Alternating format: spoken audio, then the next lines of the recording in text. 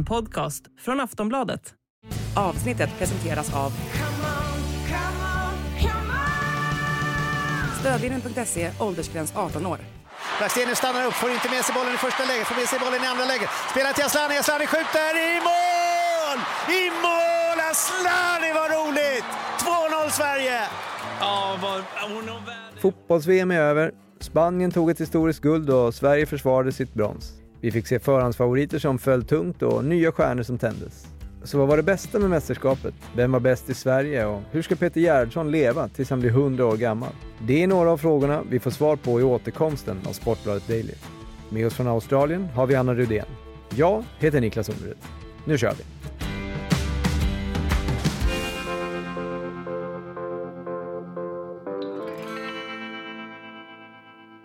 Anna, du sitter på flygplatsen i Sydney och är äntligen på väg hem till Sverige igen. Hur länge har du varit borta? Ja, men jag är väl uppe i 1,5 månad nu, så det är ett tag får man väl ändå säga. Åh herregud, ja. Men hur mår du då? Ja, men jag mår bra. Det har varit en intensiv period med en VM-final som lite sådär the icing on the cake. Så att, nej, det har varit fint, men nu är man ganska trött. Om du får säga 3 saker med mästerskapet som varit bäst, vad lyfter du fram då? Då lyfter jag fram skrällarna, de mindre nationerna som charmade alla. Kanske framförallt då i gruppspelet, men även några som ju tog sig vidare som Colombia, Jamaica, Nigeria. Flera av de här nationerna vi inte har sett tidigare ta sig så långt. Och jag menar, Olivia Skog sa där någon gång under gruppspelet att Haiti var världens bästa lag efter deras insats mot England. Det känns ju väldigt avlägset nu, men ja, alla de där matcherna, de mindre nationerna som faktiskt klev in i det här mästerskapet och tog för sig, det gillar man ju. Sen gillar man ju också favoritfall. Så är det ju. När de här stornationerna inte riktigt går som det är tänkt. Jag tänker på Tyskland och Brasilien som fick respass redan i gruppen. USA som åkte ut mot Sverige. Nationen som trodde att de skulle gå mycket bättre än vad de gjorde. Och sen alla genombrott vi har fått se med unga spelare som har klivit fram. Spelare som Linda Caicedo i Colombia, Sama Parajuelo i Spanien. Alla namn man har fått lära sig under det här mästerskapet och som man kommer få se så mycket av framöver. Mm. Är det någonting som har varit dåligt med mästerskapet då, som du kan lyfta fram? Ja, det är min spontana första tanke där är ju faktiskt vädret. Det har ju varit sisådär att ha ett mästerskap vintertid här nere. Visst, i Australien så har väl vädret varit bra, men för vår del och Sveriges del och halva VM så var ju stora delar på Nya Zeeland där det var kallt och blåsigt. Det kan låta gnälligt, men ja, man vill ju ha ett fotbolls-VM på sommaren, så det är väl egentligen det enda, och ja, är det enda man har gnällt över så har man väl haft det ganska bra. Ja, men samtidigt så även på tv-bilderna har det ju sett lite speciellt ut när det är liksom när det är VM och folk sitter i liksom dunjackor i stort sett på bänkarna. Det hör inte till vanligheten. Nej, det gör det inte. Och det här när det de säljer i supportershopparna och så här stickade toppluvor med alla nationers länder på. Nej, det brukar man inte se. Nej, det brukar vara mer bråk om liksom målvaktströjor säljs eller inte, men nu var det toppluvor som var grejen. Men Sverige var ju innan VM rankat 3 i världen. Men spelbolagen var lite försiktigare och rankade oss som typ 7-8. Tycker du att vi ska vara nöjda med bronset? Ja och nej. Det kändes ju som att den röda mattan var utrullade till finalen när man kom till den där semifinalen mot Spanien. Sverige gjorde det så otroligt bra i både åttondelsfinalen och kvartsfinalen. Och det är ju surt, för det kändes som att det här kanske var vår bästa chans hittills att ta ett VM-guld, med tanke på att flera av de stora nationerna dessutom redan var ute. Sen faller man mot ett Spanien som till slut vinner VM-guld, och Sverige får med sig en medalj hem efter en väldigt bra bronsmatch, får man väl ändå säga. Sverige kontrollerade den hela tiden. Så att, ja, man får väl till slut vara ganska nöjd, men man hade ju velat se Sverige ta det där guldet, så är det ju. Ja, det var ju innan en hel del röster som höjdes när trupputtagningen kom. Att spelarna var för gamla och skadebenägna bland annat. Men med facit i hand, saknar du någon spelare eller några spelare? med facit i hand så får jag väl säga nja på den. Jag var ju en av dem som var väldigt tveksam till den här truppen när man såg den. Visste inte alls vad de här spelarna som hade haft skadeproblem under hela våren stod. Men jag menar, Fridolina Rolfo och Kosovare Asllani klarade att starta i alla matcher utom då den mot Argentina där Peter Gerhardsson faktiskt valde att rotera. Så att de där frågetecknen var kanske inte frågetecken för Peter Gerhardsson, det kanske bara var för vår del. Amanda Ilestedt var ju också en av dem som faktiskt har varit skadad hela våren. Ja, hur såg hennes VM ut? Det vet vi alla. Hon var en av Sveriges bästa spelare, så att just av den anledningen kanske inte. Sen hade jag fortfarande velat ha med den där lilla X-faktorn, någon mer som hade kunnat kliva in och få vara med och känna in ett mästerskap, få vara med om hur det är att vara iväg så här länge, spela så många matcher även om man kanske inte får så mycket speltid. Så att jag hade gärna sett antingen Matilda Winberg eller Rosa Kafaji i den här truppen, det säger jag trots resultatet. Man har också sett en sån som Häckens Anna Sandberg, yngst i VM-truppen, som ändå har klivit in och tagit för sig. Hon spelade en match, men ja, de som följer landslaget på sociala medier har sett att hon är definitivt en i den här gruppen. Det är hon som står och dansar på varenda video i omklädningsrummet efter. Och det säger ju en del om hur man kan komma in i den här gruppen, och det tror jag är viktigt för framtiden, att de unga kliver in och tar plats även om de inte får så mycket speltid än. Så därför hade jag velat se Kafaji eller Winberg också i den här truppen. Amanda Ilstedt blev ju Sveriges bästa målskytt. Är det ett underbetyg till de offensiva spelarna eller är det väldigt bra betyg till gnuggandet av fasta situationer? Ja, det är väl lite både och får man väl ändå säga. Vi ska ju vara glada att vi har Amanda Ilestedt på de där fasta situationerna, att hon kommer upp och att John Andersson har de precisa hörnerna som hon visade prov på, kanske framförallt mot Italien. Men man hade ju velat se något mer mål av kanske framförallt Stina Blackstenius, som ju var vår startande spets. Sen gör hon ett otroligt jobb i defensiven, sätter press, trycker ner backlinjen, skapar ytor åt andra. Men ja, något mer mål av Stina Blackstenius, det hade man såklart velat se. Om vi nu bortser då från att en mittback tog hem interna skytteligan. Vad eller vem imponerade mest på dig i Sverige?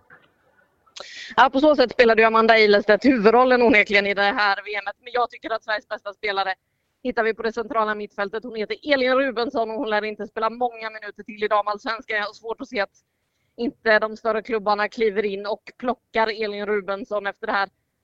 Rubensson som många inför pratade om som Segers ersättare. Hon fick kliva in i den där rollen där vi har sett Caroline Seger så mycket. Men det är väl ingen som knappt har tänkt på Caroline Seger på planen på så sätt, för att Elin Rubensson har gjort ett så strålande jobb i den positionen.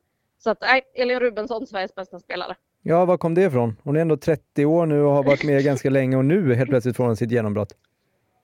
Ja, och det här är ju liksom hennes tredje VM, och man ska komma ihåg att hon har väl varit mer eller mindre ordinarie de tidigare VMen hon har spelat också. Men det har väl att göra med, hon säger själv att hon är starkare än någonsin. Hon blev ju mamma 2020.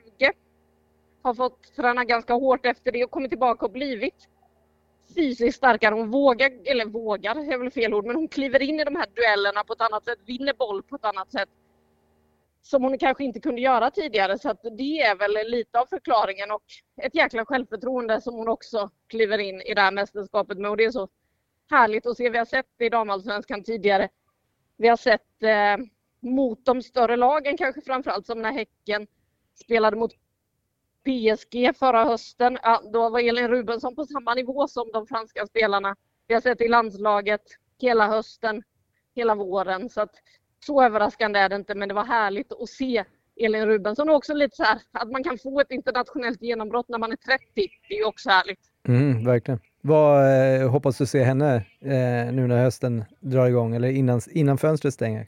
Jag vill se henne i Women's Super League. Exakt vilken klubb vet jag inte, men någon där hon får rejält med speltid och kan kliva in. För jag tror hon kan passa i den ligan. Och hon säger själv att ja, jag gillar ju det här när man får bra spelare runt sig. Då är det lätt att spela bra och sådär. Så att gärna någon toppklubb i WSL. Sen vet vi ju att Tottenham har värvat Häckens tränare Robert Vilahamn. Så att kanske inte jätteförvånande om hon skulle dyka upp där. För det är någon som vet också att man kan använda Elin Rubensson på alla positioner. Var man än behöver fylla ett hål, ja, då är det ju Robert Vilahamn Nej, exakt.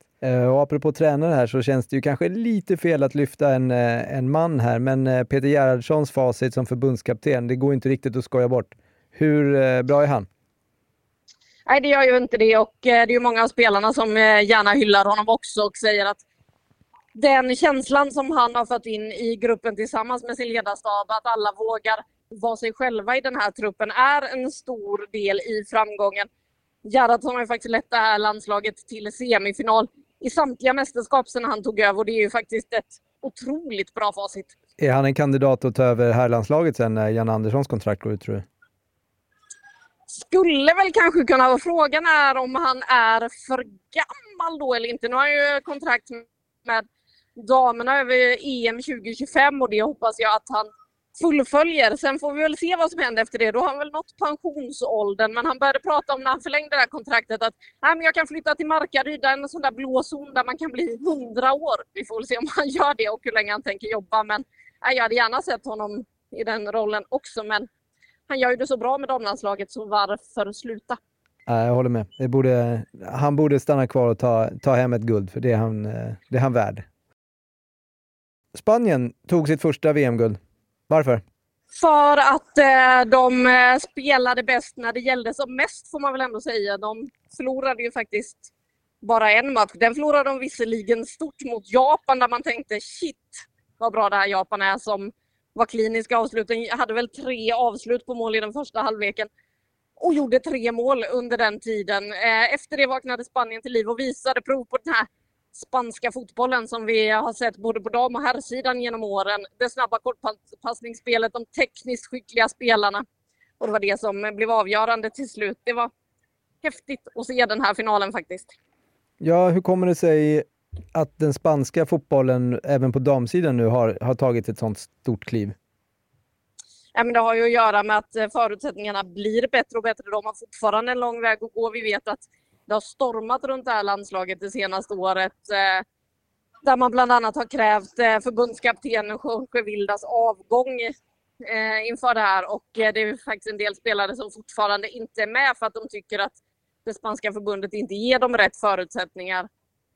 Men de lyckas ju ändå, och det är ju för att de är så tekniskt skickliga. De är så skolade. De kommer ju från akademierna. Det blir mer resurser för spelarna i Spanien, och det märks på planen nu också. Det är lite skrämmande att tänka vad som kommer hända när det här är ett lag som är helt i harmoni. För just nu så finns det ju fortfarande meningsskiljaktigheter i det här laget. Ja, såg ganska starka ut när allting stämde, det såg man. Men det var första gången som VM spelades med 32 lag. Hur märktes det? Det märktes ju på att det var fler matcher, och jag var orolig inför att det skulle vara för stort glapp. Att vi skulle se lite av det vi såg 2019 där USA vann mot Thailand med 13-0 och det skulle bli de här utskåpningarna. Men det har vi faktiskt inte sett, utan vi har sett vilka otroliga kliv som fotbollen på damsidan har tagit världen över under de här senaste åren. Trots att alla fortfarande inte har de förutsättningar de förtjänar, trots att det är många som fortfarande strider mot sina förbund, så har det varit en väldigt, väldigt bra fotboll, och det tycker jag är kul. Det märks ju också på det jag var inne på tidigare som man tar med sig från det här mästerskapet. Alla nya spelare man har fått lära känna, alla nya nationer som har klivit fram.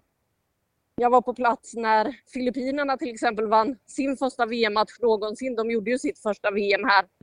Och att se alla de känslorna som var, det är häftigt, och man kan bara tänka hur det inspirerar så många unga tjejer världen över att se att jaha, de kan spela en VM-match, de kan vinna VM. Det är klart jag också kan göra det. Det tycker jag är sjukt häftigt. Och som du var inne på innan var att det var många stora nationer som vi är vana att se långt fram som floppade rejält. USA, Norge, Brasilien, Tyskland. Vilka var den största besvikelsen här? Ja, men det får man väl ändå säga är Tyskland, som man känner som ett så starkt mästerskapslag, som var i en EM-final i fjol. Som har en superstriker i Alexandra Popp som inte alls fick till det i det här mästerskapet och faktiskt fick respass redan i gruppspelet. Det är klart att de inte kan vara nöjda med det här mästerskapet, och de får vi lyfta som den allra största besvikelsen ändå, trots att även lag som Brasilien åkte ut redan i gruppspelet. Norge hade sitt kaos och USA De åkte ut med millimeter, men det var ju ganska härligt.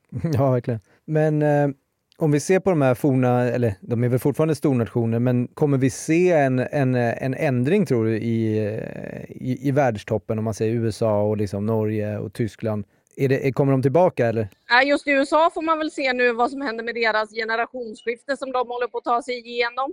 Hur kommer de klara av det? Dessutom har ju förbundskaptenen Vlatko Andonovski fått lämna sin post efter det här mästerskapet.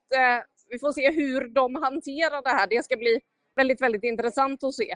Sen så har vi ju de andra nationerna som man måste bara förstå nu att det behöver satsas om man ska vara med i världstoppen. För det är allt fler som börjar göra det och det är allt fler som börjar komma ikapp. Och det kommer bli allt mer ovisst i framtiden. Men det är ju också bara väldigt spännande att man känner att okej, det här är mästerskap som vem som helst kan vinna framöver. Det tycker jag ju är en extra krydda till mästerskapen vi har framöver. För det är ju några stycken som kommer de närmaste åren. Ja, precis. Vi har varit inne på det ganska mycket också, men vilken var den största överraskningen tyckte du? Allt som allt i turneringen? Ja, men allt som allt är det nog ändå att Spanien faktiskt håller ihop det och tar hem det här VM-guldet på det sättet man gör. Att man kliver in i en final mot England och levererar som man gör i den finalen. Det tycker jag är en av de sakerna som överraskat mig mest utöver smånationerna. Sen så ser man ju här på flygplatsen nu, alltså det är så mycket Spanien-tröjor så jag vet inte vad jag ska ta vägen. Även spanska journalister. Det påminner nästan lite så här om Eurovision-vibbar där journalisterna också hejar väldigt mycket på sina lag. Det har sjungits sånger och sådär på flygplatsen som man kanske inte hade sett om Sverige hade vunnit ett VM-guld, det kan jag lova. Nej, men det är ganska häftigt ändå. Men nu är det alltså 4 år kvar till nästa VM. Men om du får se in i spåkulan redan nu, vem kommer vara Sveriges stora stjärna då? Ja, men ska man se till en sån som liksom hur det var i år och att det var 93orna som faktiskt fick sina stora genombrott. Alltså Amanda Ilestedt och Elin Rubensson har ju varit med hur länge som helst redan. Men blev the talk of the town. Det här mästerskapet tillsammans med sitt Musovic. Så då får man väl landa i generationen efter 97orna där. Och ja, men då kanske det är Filippa Angeldal som kommer vara Sveriges stora stjärna. Sen skulle det också kunna vara som så att en spektakulär spelare som Rosa Kafaji, om hon får en raketutveckling här nu, kan vara en spelare som är Sveriges stora stjärna redan om 4 år. Och vilken nation är det som lyfter VM-bucklan då? Jag är ju lite rädd att det kan vara Spanien då också. För att det är ett lag med så mycket skickliga spelare, så mycket talang och som har så mycket mer att ge. Så att jag säger väl att de försvarar det där VM-guldet. Tack. Anna, du ska få sticka iväg till planet och släppa det här mästerskapet nu. Hur lång är resan hem?